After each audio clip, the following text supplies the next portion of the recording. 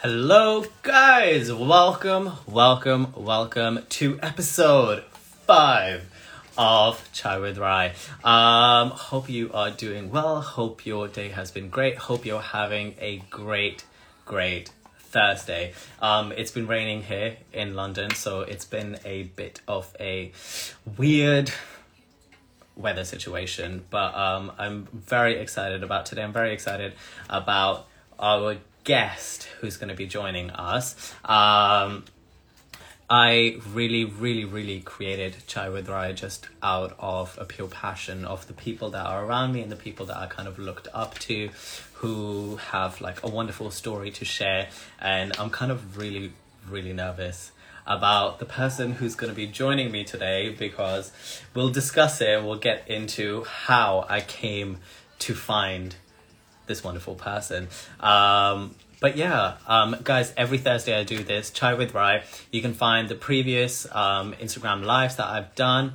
You can find the new ones every Thursday, every day, every week, a new guest. But I'm going to get into this. Okay, so today's guest is Guleraana Mir.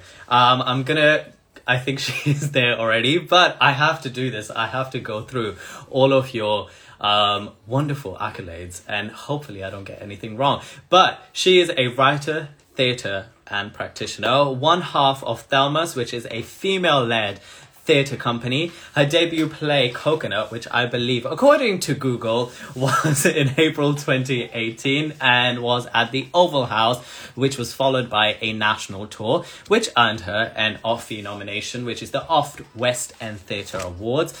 She's in community and youth theatre group organisation projects such as Royal Exchange Manchester, Unicorn Theatre, Almedia Projects, DMARTS, Rightful Place Theatres, Peer Productions, and so much more. She is also one of the panelists, if I'm correct on saying, for the BBC Northern Voices Development Programme. Her other works include The Bigger Picture, and now she is doing some beautiful work which is called Misfits. So I'm awaiting for your request now, which I'm going to send to you. All you need to do is, and we shall get started. I am going to do this until then. Hopefully you accept it. Hello! Hi. How are you? I'm all right. I'm trying to balance my phone. So. Oh my god. What have you got it up against right now? So I'm not at my house. I'm at my writing partner Afshan's house. Okay. So this is where she zooms from. Oh, got it. I'm gonna cut off my filter because my filter always delays. I put a filter on because, it makes life easier and nicer. How are you? How was your day? What have you been up to? Have I gotten anything incorrect in your introduction, by the way? No, I think that was right. I cut out halfway. Oh, did you? I always find it so weird, when you go through people's accolades and things like that, because some people have, like yourself, such a vast amount of things that you guys have done.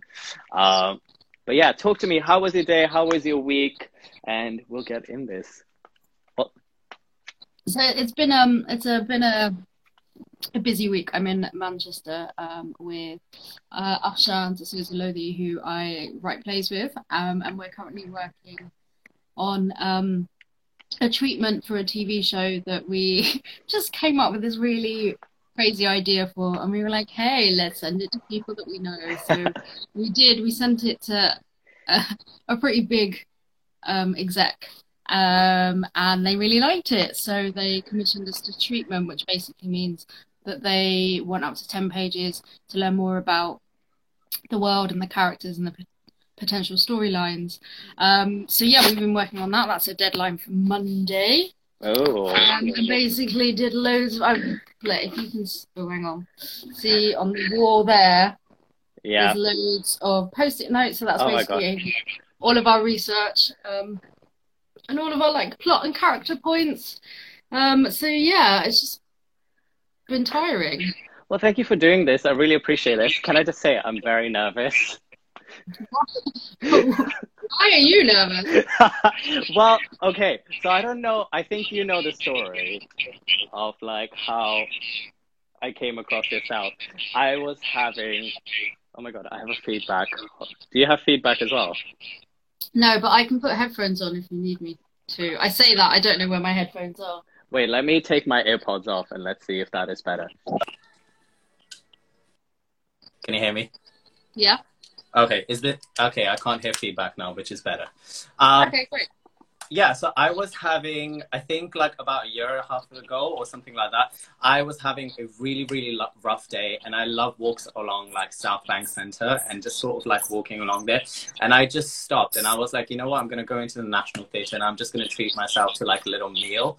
So I went into the National Theatre and I was like, I'm being so annoyed right now because I'm working all these hours and things like that and I'm not getting any castings. And I want to know where the British Asian scene is because I only knew of a certain amount, and I went into the National Theatre bookstore and I was like, hey, do you guys have any sort of British Asian theatre writers, scripts, anything like that? And behold, this was there.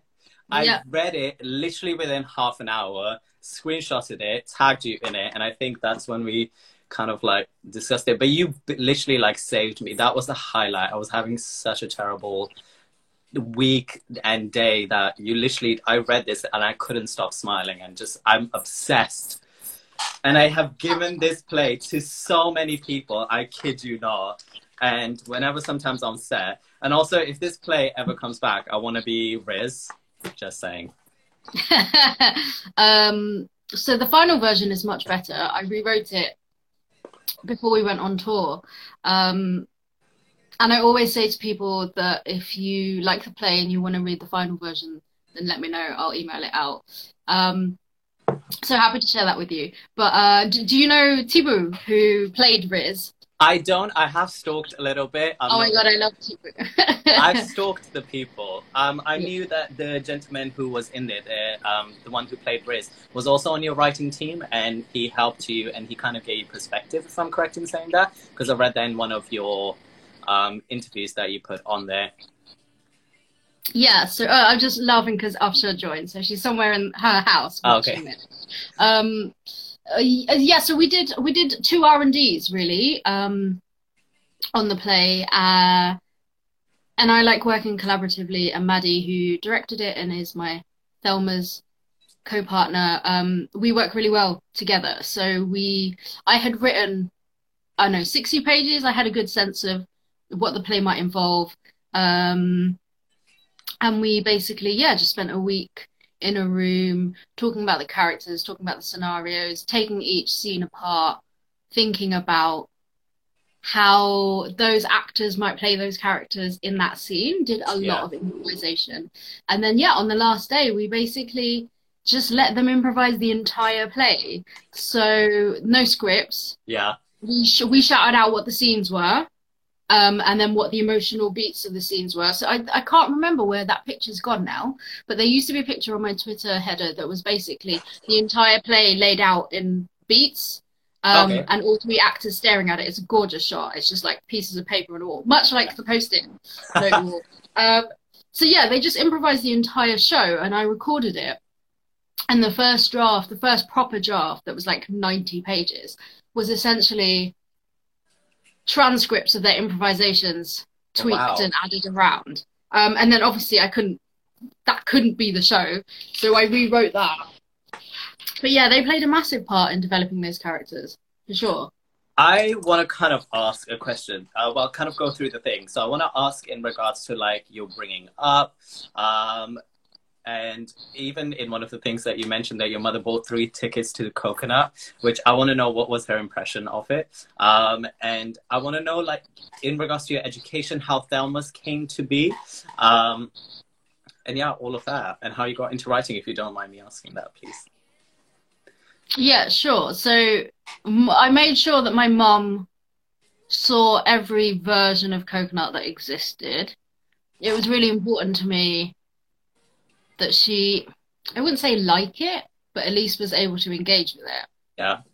So she saw it, every stage. When we had a version where not Jimmy, Freudian slip, Simon the character, did something really bad. Like the play ended in a much darker place. And she saw that and she was like, I can see how that would go. So she really loved it. And she comes to see all my work, so that's great. Uh, and then the other question, what was the other question? It was basically like kind of like how where you grew up, where you have a degree with did you go to New York, or am I just getting baffled, by the way? Because on the page, which is MMB, it mentions your degree is from within New York. So I was like, did you travel to New York? Did you study in New York, or it's Yeah, just I a did. college program? No, I did a master's in education and theatre in New York University. I'm old, so this is back in 2008 when the pound was two to the dollar. Okay. Um, and yeah, I had a choice between going to Central School of Speech and Drama to do applied theatre or going to New York to study educational theatre. And the money would have been the same. So I was like, well, yeah, and I went to New York instead. Wait, does student finance cover you in New York? No, I worked. I basically have the habit of just working and then blowing all my money on ridiculous things. Oh my gosh. When when I graduated, I blew all my money on a trip to South America, and then I came back and I was working, and I essentially decided that I wanted to do something that involved theatre and education and community. And like I said, I could have stayed in London, but I had this little pot of money that was itching and burning a hole in my pocket. So I was like, I'm going to New York. How is New York? How was it living It's there? amazing. It's so good. Where did you live? Like, did you live in like Upper Manhattan, Brooklyn, Queens? I I lived in a warehouse in Oh, the dream, the dream. I lived in a warehouse in Bushwick before Bushwick was cool. Okay. When people were still getting shot in Bushwick. Oh God. Um, so yeah, I lived there, and then I was really lucky. My friend Myers had a housing situation that was Interesting. interesting.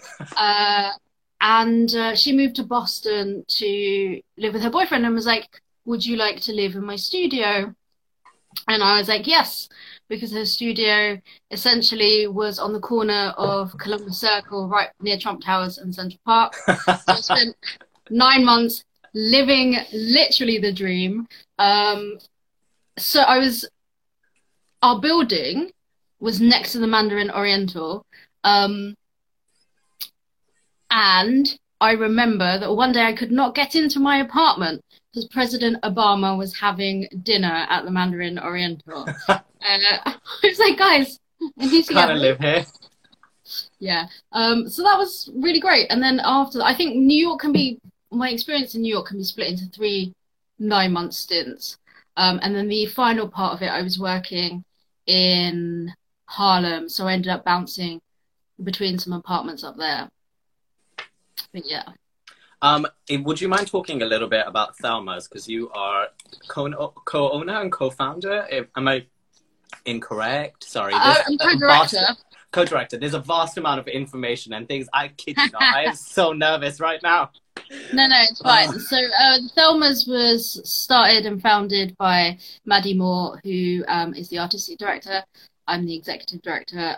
She started it in 2014, basically because there's no decent women in theatre, or women weren't being invited to be commissioned. Basically, there was just not any decent theatre being made that addressed women's voices, that addressed women's issues in a fun way. So she started something called Lady Log, where she commissioned 5 writers, me being one of them, to just write a 15-minute one woman play about something that we were too nervous to write about or had never been given permission to write about, just anything.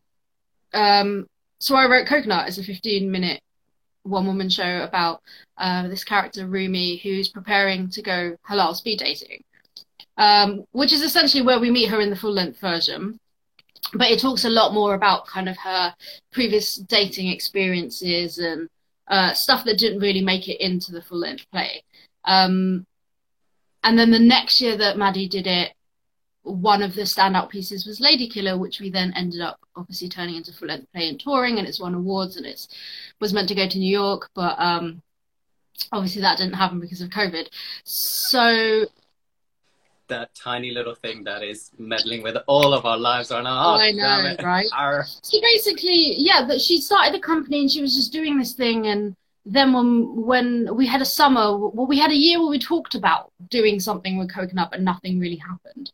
And then I had a summer where I just applied to loads of jobs and opportunities. Somebody told me apply to things like you are a mediocre white man. So I was like, oh, got it, right.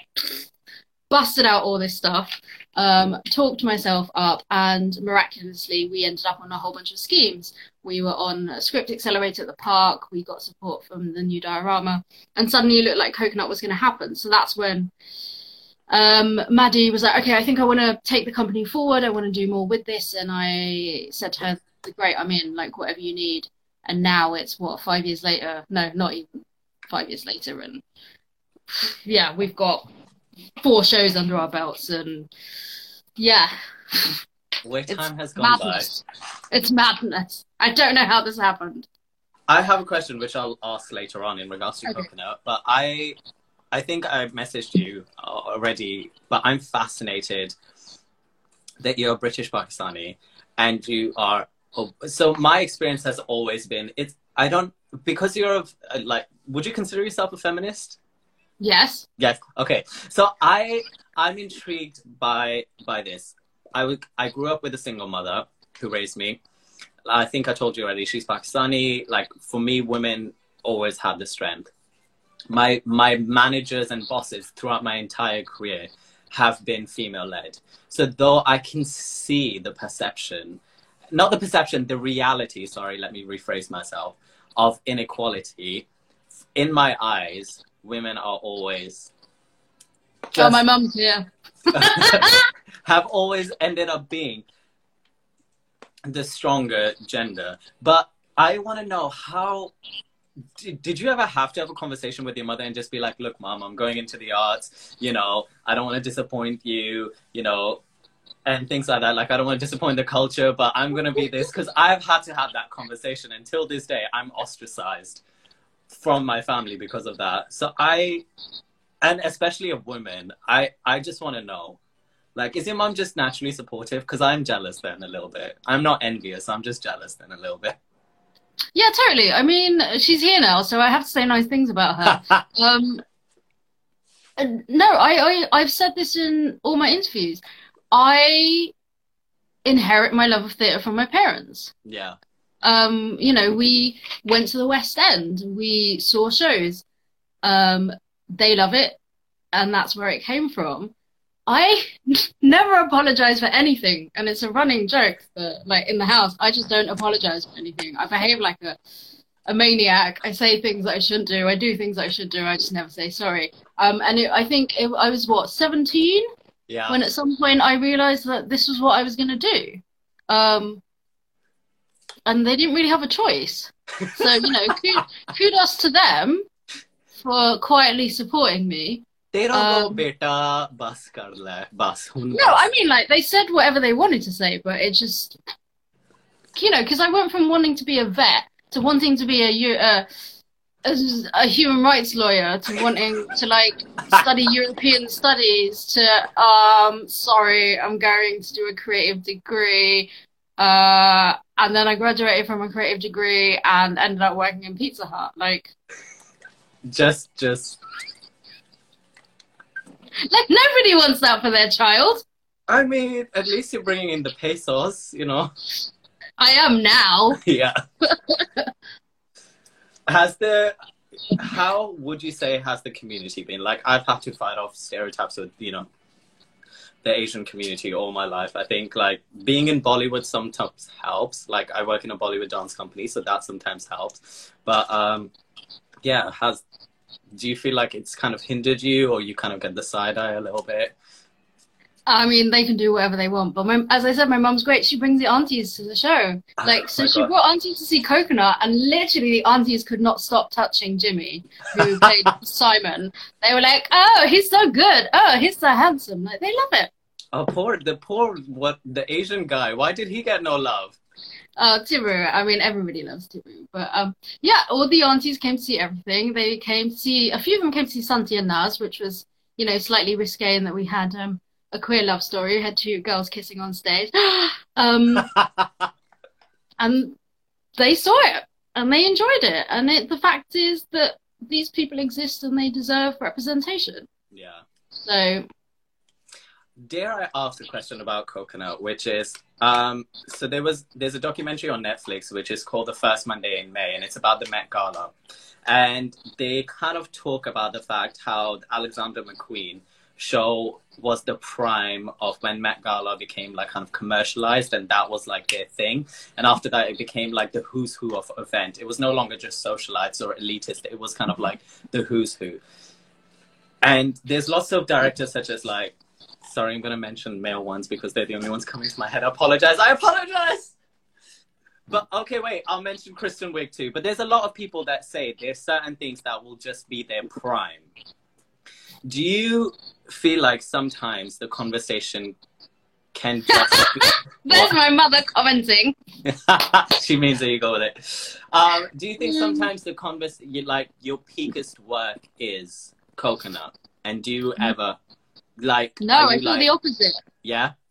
Yeah, so I feel like, because my first love is theatre, right? I'm really enjoying exploring audio and television, but the thing about theatre is that it's just so vibrant and visceral, and you know the audience is right there, and the relationship that you have with them is so different to what you do on screen. And theatricality is really exciting to me, and that's what I want to focus on. So actually, Coconut, we made a choice not to be, I don't want to say, like, it's really difficult to talk about this without feeling like I'm dumbing it down. We didn't dumb down Coconut, right? But what we did was we presented it in a way that I felt that anyone who had never been to a theatre before, had never seen themselves on stage before, could come, access the story, understand it, understand those characters. And we didn't leave theatricality behind. We had the character of Riz. He's an imaginary person. Like, you know, for me, it was a perfect blend of accessibility with the fun of theatre. But the stuff that I want to write is slightly more... risque? No, not even risque. Slightly more like... I don't even want to say weird, because that sounds like you're being weird for no point. It's just more makes more of dramatic conventions. So for example, with Santi and Naz, we had some movement sections, we had 2 timelines. I'm working on a play called Boot Camp, which is an ensemble piece, and it has a chorus in it, which follows the same rules as a Greek chorus. So yeah, I don't think I peaked with Coconut at all. If anything, sometimes I'm embarrassed about it. Really? Because it wasn't very well received critically, and then I reread it and I'm like, no man, that's banging. I am a good writer. All of those people sucked. You can take your 2-star review and shove it. You got 2-star? Yeah, I did, from the stage. That one hurt. Well, that's a unsubscription that's happening the stage, because I used to subscribe to you. No, don't do that. And it was written. The review was written by a black woman as well, so I took it personally. Yeah. And I'm generally good at not taking reviews personally, but that one hurt. Is it because she was ethnic and you were like, I'm a woman, you're a woman, we're both ethnics? Like, come on, dude. Well, yeah, a little bit of that, but also I think obviously there was an element of that, but I think more it was the fact that the way that she wrote about it, she thought that it was super shallow and one note and one level. And I guess that must have been a concern of mine, whether the play was that, and that's why it sort of got under the skin. But with everything else, I'm like, meh, you don't like it. Yeah. Because you direct and because you write, how easy is it for you to separate those two kind of like mindsets? Because sometimes there's a lot of writers that I've even worked for, and I've even written just like small things, but sometimes it's hard for me to switch my hats. I no longer professionally direct. I did a director training course, and by the end of it was like, yeah, I don't want to be a director. Oh, really? Yeah. It was that intense? No, that wasn't anything because of the course. it was a great course. I did Springboard at the Young Vic with Bolohan, who's now artistic director of Brixton House. I had a really great week. I met really great people. It was just the directors that came in. So like Sacha Wares came in. If you don't know her work, it's really good. Richard Twyman from Actors Touring Company. Wow. Yeah, so just when you're faced with like the people who are at the peak of their careers and doing really well, it was just that internal introspection that I was like, I don't want to do this. I want to write. Yeah. I like making work, which is why I've started identifying as a theatre maker.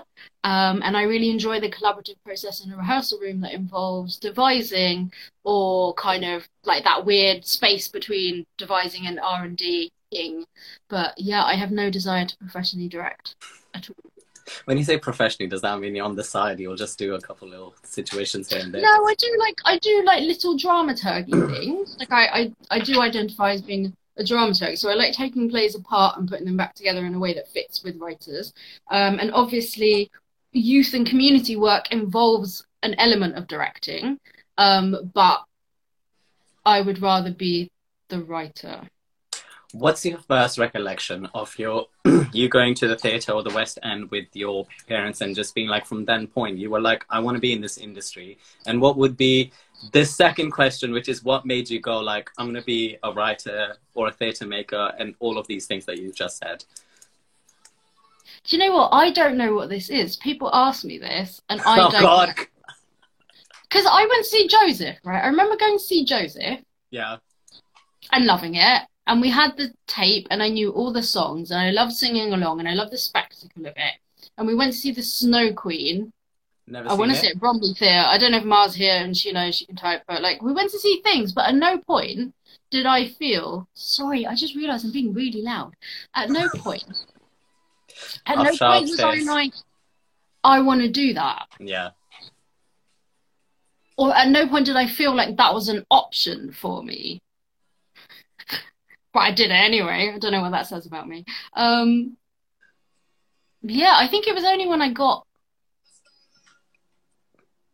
I liked writing and I liked telling stories, and I didn't really mind what form that took. And then I went and did my university degree, which had a lot more theatre than I realised it would have. And then I was like, all right, I guess this is it. And then I graduated wanting to either become a journalist or go into theatre.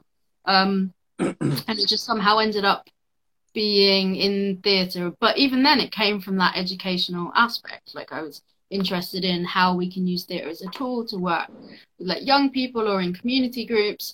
And I didn't think that professional writing was for me until... Like I did a course, I guess, with David Eldridge at the Queen's Theatre, 6-week course. And I'd written plays before that, but I just, again, like I didn't feel like anything that I had to say was interesting enough. And I did this course with David, and I hated the play that I wrote, but there was something that he said about it that I was like, okay, I think I might be good at this. And then I went to New York and I started writing more. And then I took a playwriting class as part of my master's, and that was when everyone was like, you are good at this. And by that time, the thing was, I hadn't done enough work. Like, I hadn't engaged with enough people. I hadn't got enough of a concept of theatre. Because I'd watched theatre, I hadn't done drama.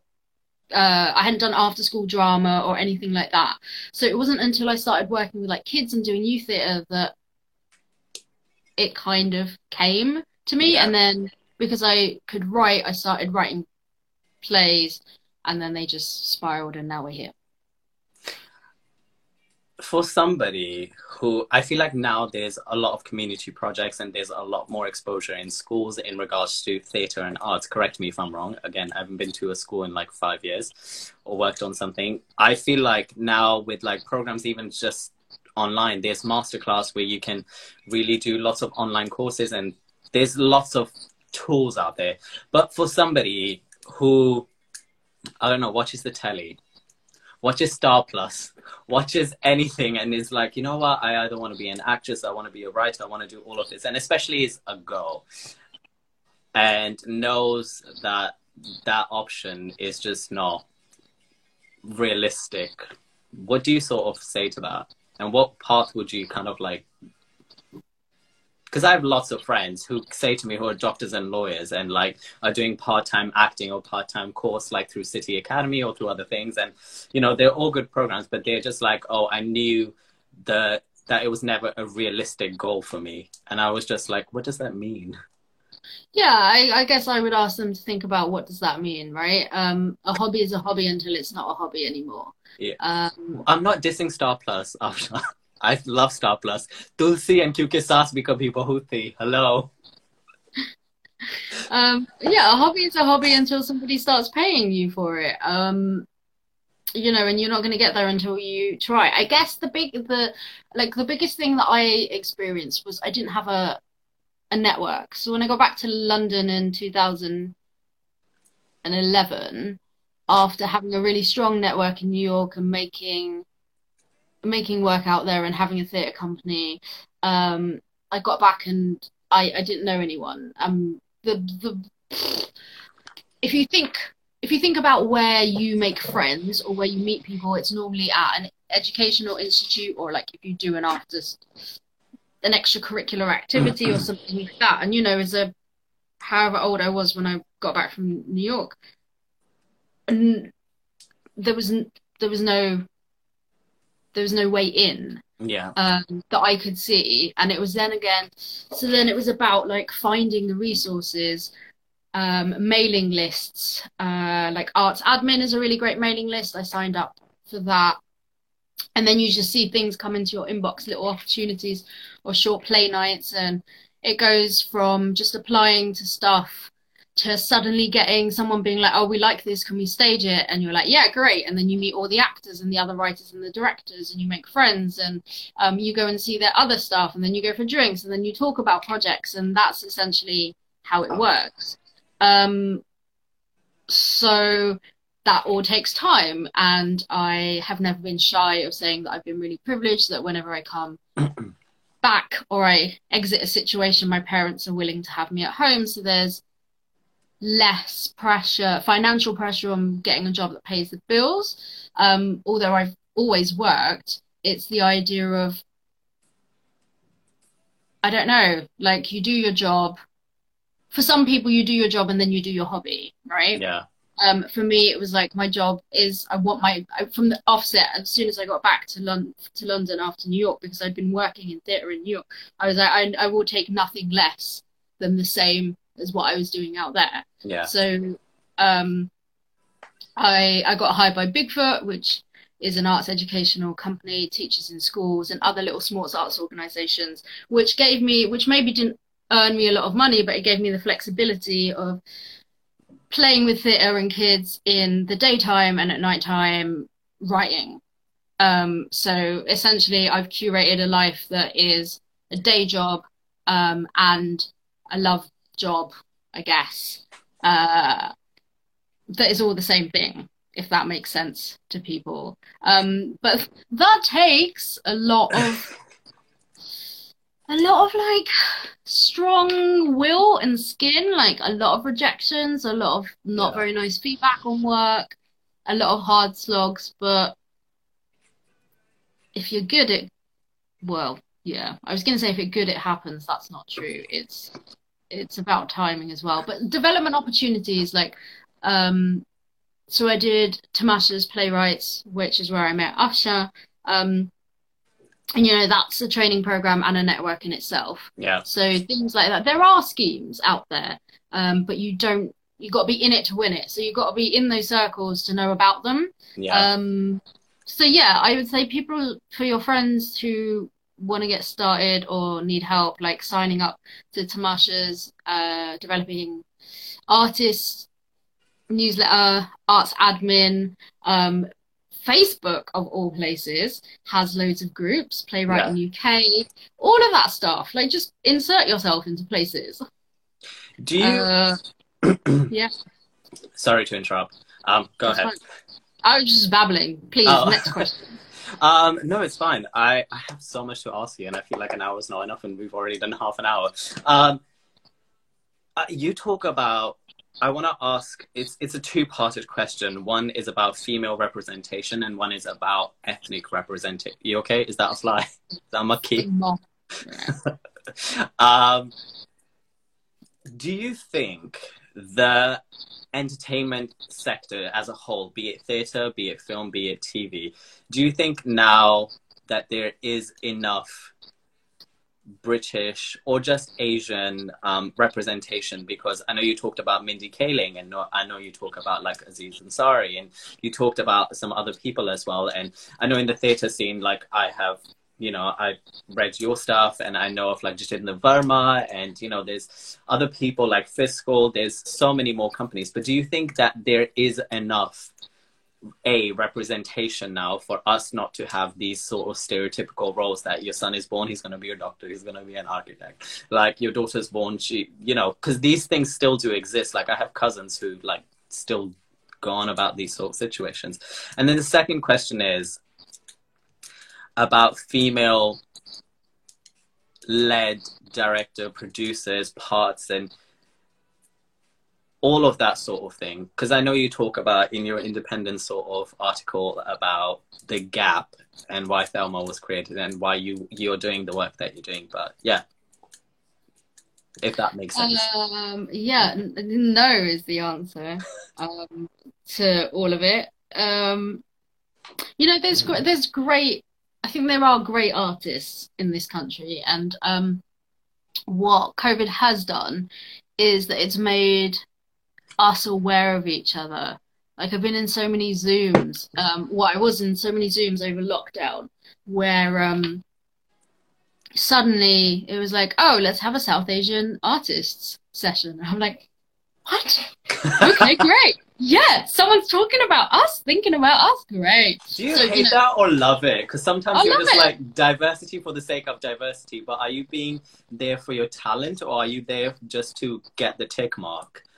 Oh no, so these were like run by South Asian Eyes. So we had Anjali at Tara, who was doing Tea with Tara on Fridays, and then Dr. Sita Thomas was running Zooms with the young Vic, and basically there were just so many people in the room with high flyers like Tanika Gupta and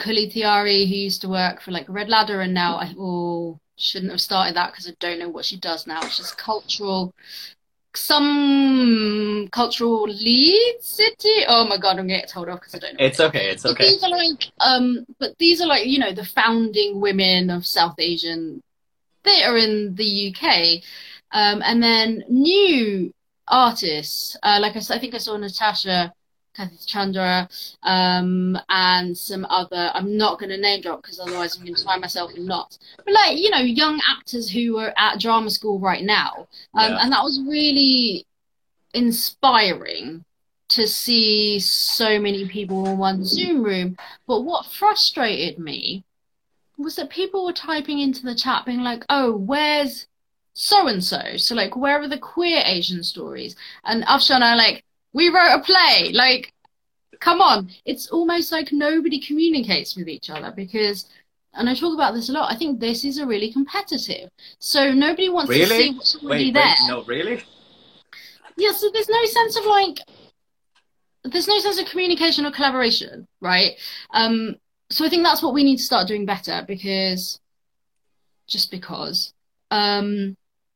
But also I feel like that will help in terms of representation because then we're like, okay, I know 3 artists that I can recommend who, after you work with me, you should work with next, right? Because they're telling great South Asian stories, their voices are really important, but they're also very different to mine. So it's that case of like passing the baton on, which I think that we don't do enough. And I also... And I talk about this a lot. I think there is not enough development for South Asian writers. So a lot of us get stuck in this loop of writing about identity politics. So everyone's first play is about how hard it is to be a brown person. which is great. You have to write that play. Like that's everybody has to do it. But we will never get taken seriously if that's the only work that's getting churned out, right? And that's Yeah. just a sad, sad fact of the industry. So that's why, because I have a background in educational theatre and I run classes and workshops, and I'm running this masterclass for the national. Ha! By the way, can we talk about that? Somebody put a brown woman in charge of teaching the next generation of playwrights. Why didn't you mention this before? I don't know of this. So yeah, and I work a lot with Southwark Playhouse and their schools program, and just the first thing that I say to young kids of colour is, we all have trauma, guys. It's really difficult to be us in the UK right now, but if you want to write about that, I want to help you write it in a way that is theatrical and exciting, and isn't going to traumatize the audience, is going to send them home with loads of great stuff to think about. So that's been my goal, A, to do that in my own work, and then B, to try and help the next generation of artists to do that. Because, I mean, and it even happens now, like the go-to thing is like, oh, hey, can you come and write a play for us? And can it be about like honor violence? Yeah, because you're a brown woman, and like that means you know about honor violence, and whoop, yeah, we need another play about a dead woman. Woo! Like, no, I'm done with it. Like, I'm really, really done with it. I want more joy, which I think is why I've been so drawn to like television, because people are giving me permission to write rom-coms with, Yes. right? Please do something for Netflix. I've written a short film. I can't say who it's for yet, but it's like 8 minutes of this gorgeous, gorgeous awkward first date between two brown Muslim teenagers. And we had a Muslim director, Raisa Ahmed, she's amazing, and like a predominantly brown team, actually. Sophia was a producer, and it was just like glorious. It's glorious. It's going to on iPlayer, and there will be two young teenagers falling in love on your screens, versus, yeah, like what theatre wants you to write about, which is all of your sadness. We have just a couple minutes left before I really want to play this game. Okay. But I just wanted to kind of brush up on like women in theatre and how that kind of like came to be. And do you sometimes feel typecasted as like, which you kind of already talked about already, being a South Asian theatre writer or women-led? Like sometimes do you just want to be like, yes, there's a shortage of certain stories, there's a shortage of women in theatre and in the arts in general. But I'm just talented and just take my shit because it's good. That's as simple as that. Yeah, I mean, there's definitely that. And I think that's what the Thelmas are trying to do. So all of our shows, if you actually dissect them, have really great, well, I say great, really intense social messages. Like, for example, Lady Killer is about this working class woman who kills a hotel she's a hotel chambermaid, and she kills a guest. Yeah. Right? And it opens with that. So you know that's what happens. There's a dead body on stage. Like murder mystery. It's not a murder mystery. It's more like why. And then when you get into it, she talks about, like, she's a working class woman, and she talks about taxes and how corporations don't pay taxes and abuse of power and how, like, what men do in hotel rooms and all that stuff. And that's a feminist piece of theatre. That is a woman saying, I have been driven to murder because the system is, that's my mother gone, is fucking awful, right? The system Sorry, auntie. The system hates women. And the only thing that is left to do is for women to murder. Like, that's how far it goes. And people love it. They love it because it's got blood and it's murder and it's horror. And like, we've had all sorts of people come and see the show, which is why it's won awards and sold so many tickets. But it's a feminist piece of theatre, right? And you compare that to a show where women stand on stage and talk about their periods. The vagina Those monologue, are great. is that what Those you're talking about? Those are great, right? But the point is that you can talk about those issues that affect all of us in a way that is exciting and engaging and not stereotypical. Auntie's still here, by the way. Just want to let you know that. Oh, God, sorry. Auntie, she doesn't apologize, remember?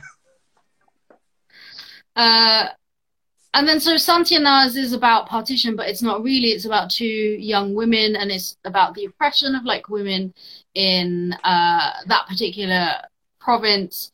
It's about how they never have any choice. She says, "What she might um, how they don't We have can any move on. It's choice fine. so it's just this idea that you can tell stories that address global issues that are feminist led, that have women in them without it being that play that you're forced to go and see because your friend that play in like Friends. Oh, where she's like, love is a four-letter word. How Yeah, could he leave me? there you go. That's what you don't have to do to write a feminist piece of theatre. Got it. All right. Well, I could literally. I'm so grateful that you did this, by the way, and I feel like I could chat to you all day if you had the time. And I'm so, so thankful that you have named all these people because I'm going to stalk them now, and I'm going to try and grow my network because I've been a baboon and not grown mine. But I also want to play a game and make this a little bit fun. So the game is called Sip a Chai or Play with Rye. So that means... But I drank all my chai. Get some more chai, please. Or pani. Upsa. Or pani ji. So basically, if you don't want to answer, you sip your chai or pani or hava. But if you want to play, you play with Rye. Are you ready? Okay, I'm ready. Okay, easy question. And I feel like this is probably something some might have asked you, but you know, bands. You wrote a play called Coconut. What is the most coconut thing that you have done? When I was younger, I wanted to be Taylor Swift. Oh! Okay. By the way... I'm just sorry, hang on. No worries. You named Gwen Stefani as one of your role idols, which I have a question about later, so I'm going to ask you that. All right. Yeah, that was until she wore a bindi. Okay. Oh, yes, controversial. You have written about the fact that you were into grunge music when you were growing up. Well done. Thank you. What is your favorite band and song? That's such a difficult question. Can you sing it? I'm not singing. You have to sing it. That's part of the game. Otherwise, you have to sip something. And there's nothing to sip, so you have to sing your favorite band song. Ready? No, I'm not going to sing it. It's The Middle by Jimmy Eat World. It's fine. Come on, just a little. I'm not singing. Just please, just a little. There's nothing in this. Okay, you talk about dating and that Coconut is a little bit of like somewhat of a self-reflective play, would you say? Except for the fact that, you know, there's no abuse and things like that. You talk about dating. I want to know what, during that period, did you go on like Muzmatch or anything like that situation? No, I'm laughing because... I want to know what's the worst date and the best date if you did like a Muslim Asian dating. Like there was Dilmil, I've been on that. Muzmatch, I went on there just for shit. Or Shadi.com. Did you go on Shadi.com? Only for research purposes. Oh my god, they're so hilarious. But in fact, I think I went... No, didn't go. Oh god. Okay, worst date and best date. Go. Nothing against Muzmatch, by the way. Here. Oh. Come on, just worst day and best date. The worst date was the dude that made me eat onions. Okay. With just a sauteed onions? No, just like raw onions. He was like, oh, you have to eat it with your dal. And I was like, no. What? He thought it was a tadka and then he's putting it on top. It's like, what was it? Turkish lentil soup. And it comes with the onion. The raw onions. He was like, oh, you have to make the most of it, you have to eat it with the onion. I was like, mate, I don't want to eat raw onion. Like, stop trying to force feed me raw onion. After saying lol Muzmatch because you tried to get me to join Muzmatch when I... There's nothing wrong with Muzmatch. When my husband left, she was like, it's fine, just join Muzmatch. I love Muzmatch. I've been on there for research purposes as well. What's the best day? Would it be the Indian guy who you found out you had the same auntie in relation? So my auntie was not my auntie. His auntie was actually my auntie. Yeah. What would be the best day? A walk by the sea, I think, Just and any lots of sea? laughing. What sea Any was it? sea, any Okay. sea. Maybe not the Thames Estuary at Southend though. What you got against that? Smells funny. I mean, they all do. It's UK.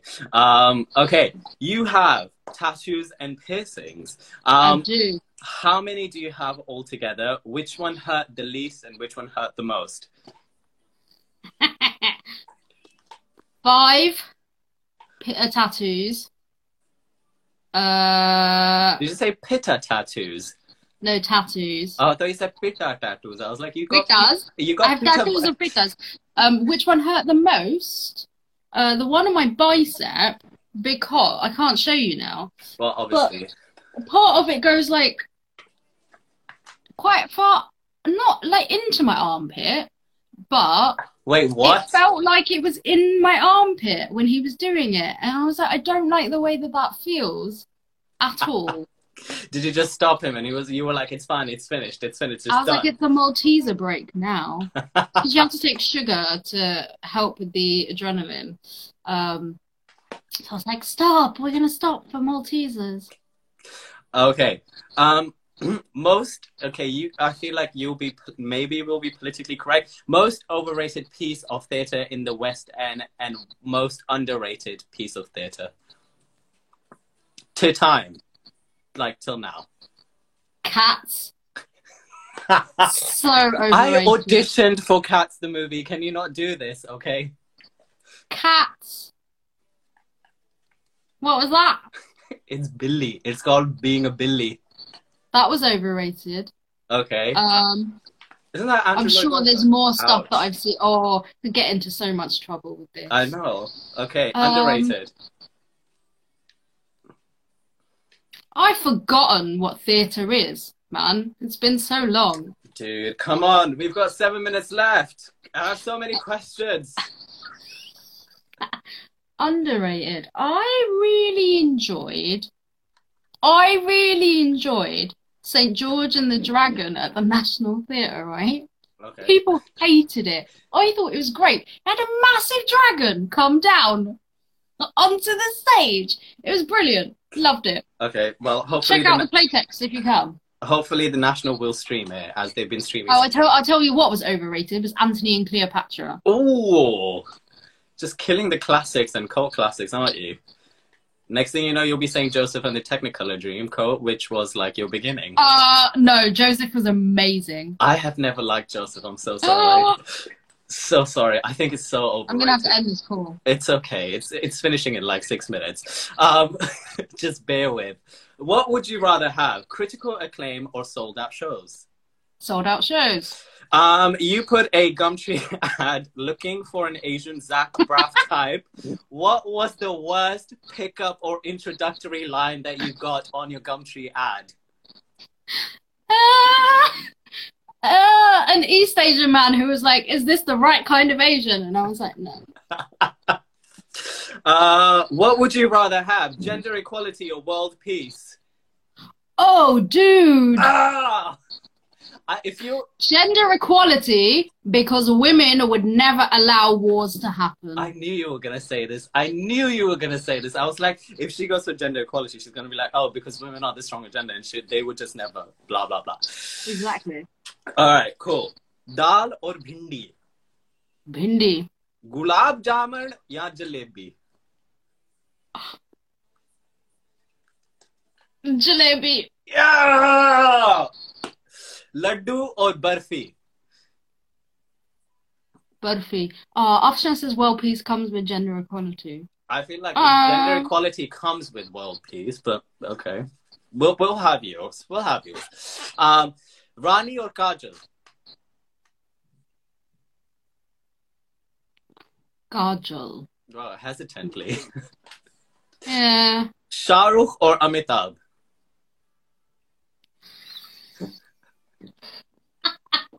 I can't choose between those two. Yeah, you can. They're both overrated. This is true. Well, let's go with Shah Rukh Khan then. Nusrat Fateh Ali Khan or Noor Jahan? Please tell me you listened to Noor Jahan as a kid growing up. If Auntie, If your auntie did not play, if Auntie G did not play No, Noor Jahan, we're strictly a Nusrat Fateh Ali household, I'm afraid. so but you know of Noor Jahan, right? Yeah. Okay, so okay, cool. Writer's block or deadline crunch? Deadline crunch. Writer's block only comes because you don't know what you're writing about. Ooh. If you do your plotting properly, you will never be blocked.